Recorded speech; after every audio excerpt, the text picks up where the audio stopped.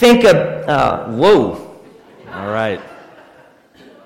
It's going to be a powerful one, folks. Sorry about that.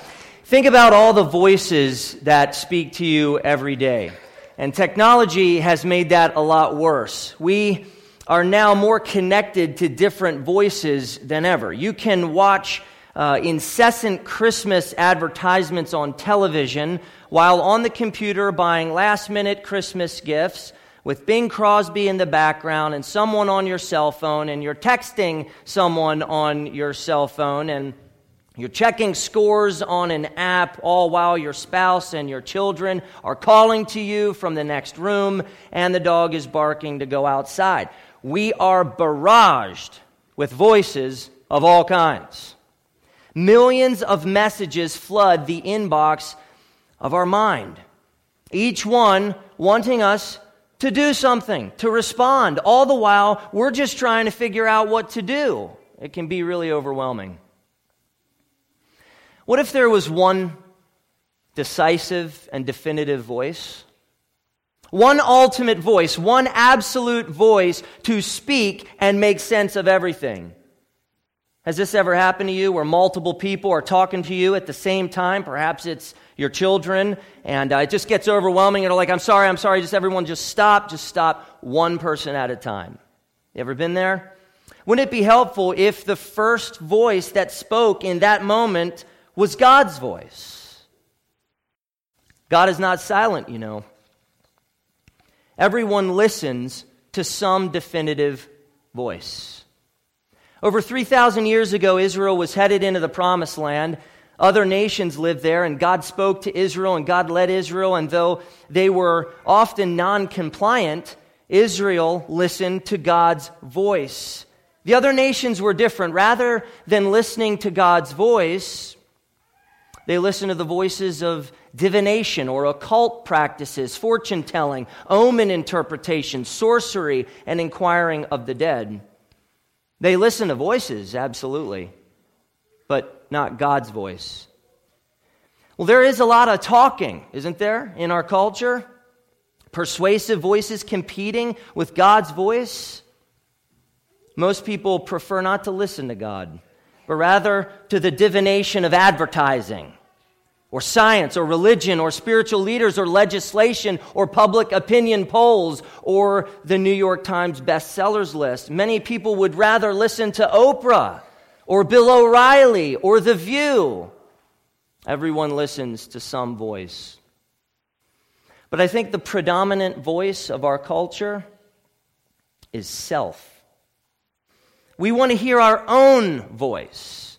We make decisions because we believe we know best. Divination for us may actually be consulting the deity of ourselves.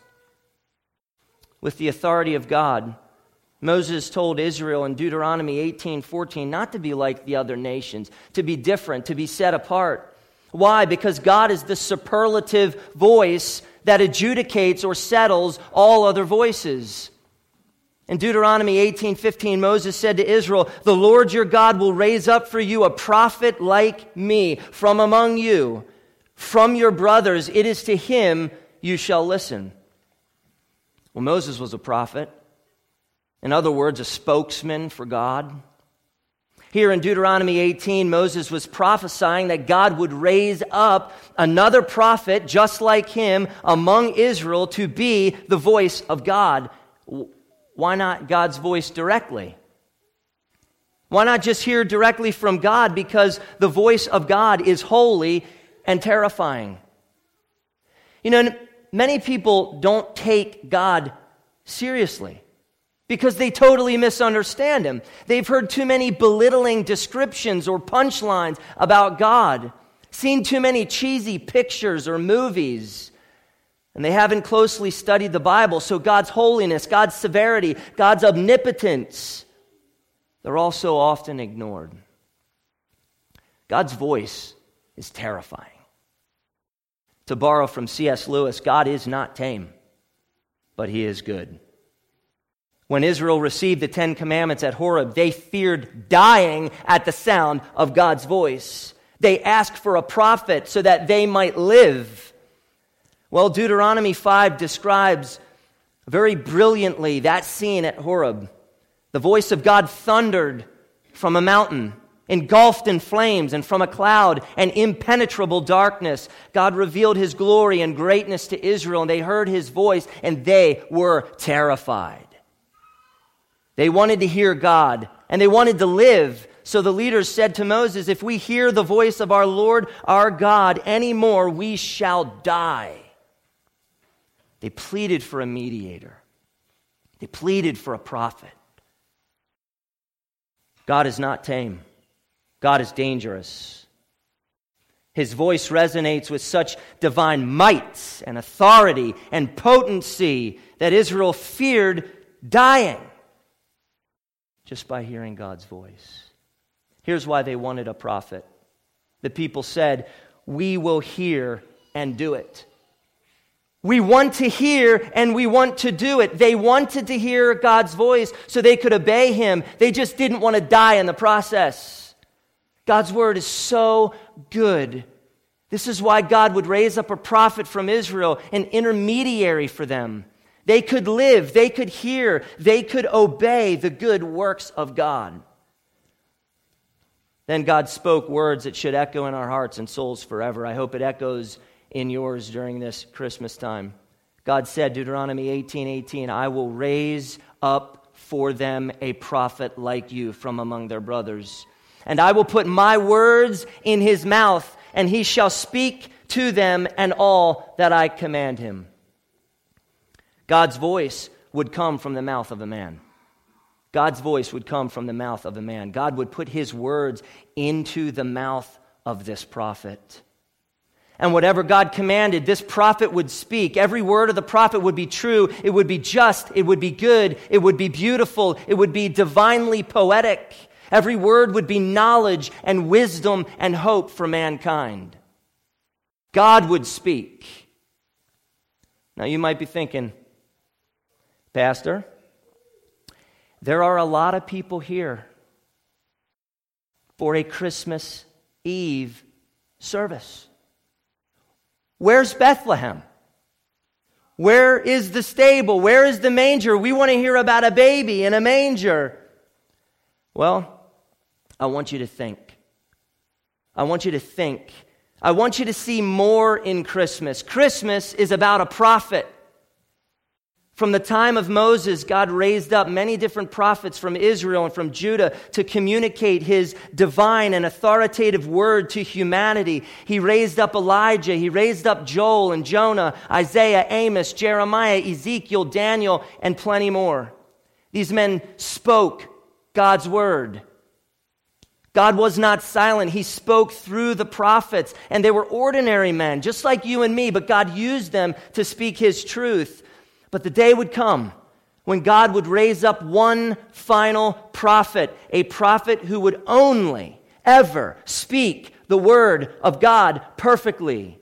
And though this prophet would come from the brothers of Israel, he would be more, much more than a brother. On one silent night in Bethlehem, the voice of God, the eternal word of God, broke into time and space in flesh and bones.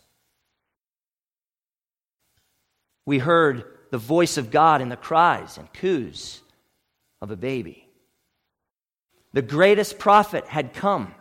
The greatest prophet had come, and he had something to say.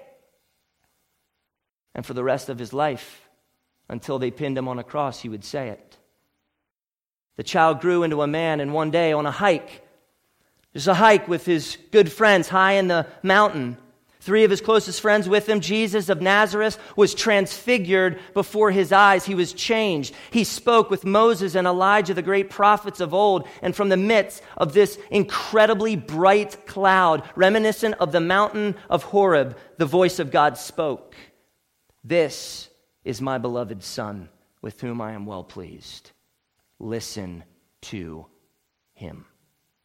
From the cloud, God said, listen to him. Now at that moment, when God spoke, how did Peter, James, and John respond? Oh, neat. God's speaking from that cute little Olaf cloud over there. This is great. No, Matthew wrote that these three men fell on their faces and they were terrified. God's voice is terrifying. So Jesus went to these terrified men and he said, "Rise and have no fear." Why? Because the Son of God was with them in the flesh, mediating for them, speaking to them the words of God in a way that graciously preserved their life. Jesus would communicate divine and wondrous truths to them that would unlock eternal life and eternal joy. Hebrews 1:1 and 2 state my point better than I ever could. Long ago, at many times and in many ways, God spoke to our fathers by the prophets. But in these last days, He has spoken to us by His Son. 1 Timothy 2:5 says, "For there is one God, and there is one mediator between God and men, the man, Christ Jesus." God honored His promise back in Deuteronomy 18 when the Virgin Mary gave birth to a little child in a stable. The supreme and sovereign prophet had come, and he had something very important to say. This Christmas would be a complete tragedy if the only thing that you opened were your presents. You need to open your ears and your heart to hear what Jesus came to say. The silent night in Bethlehem transformed into many days and many nights of divine and glorious spoken truth by the man Jesus Christ. Christmas came so you could get beyond Christmas to the content of the gospel.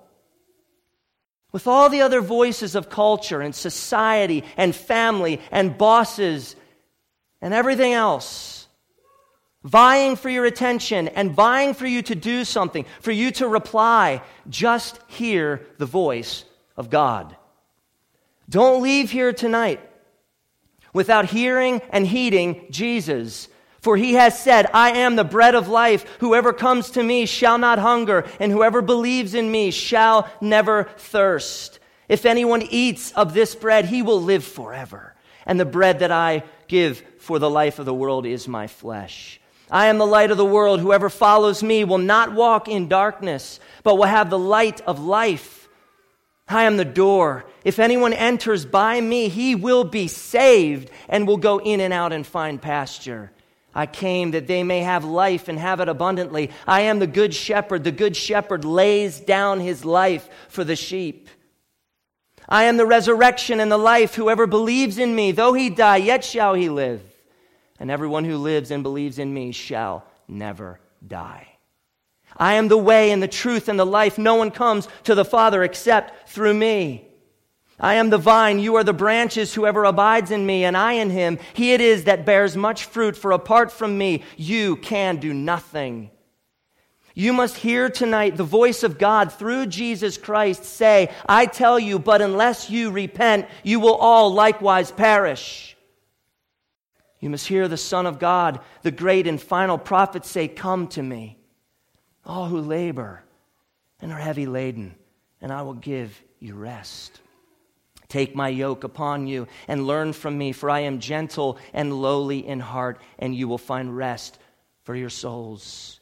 For my yoke is easy and my burden is light."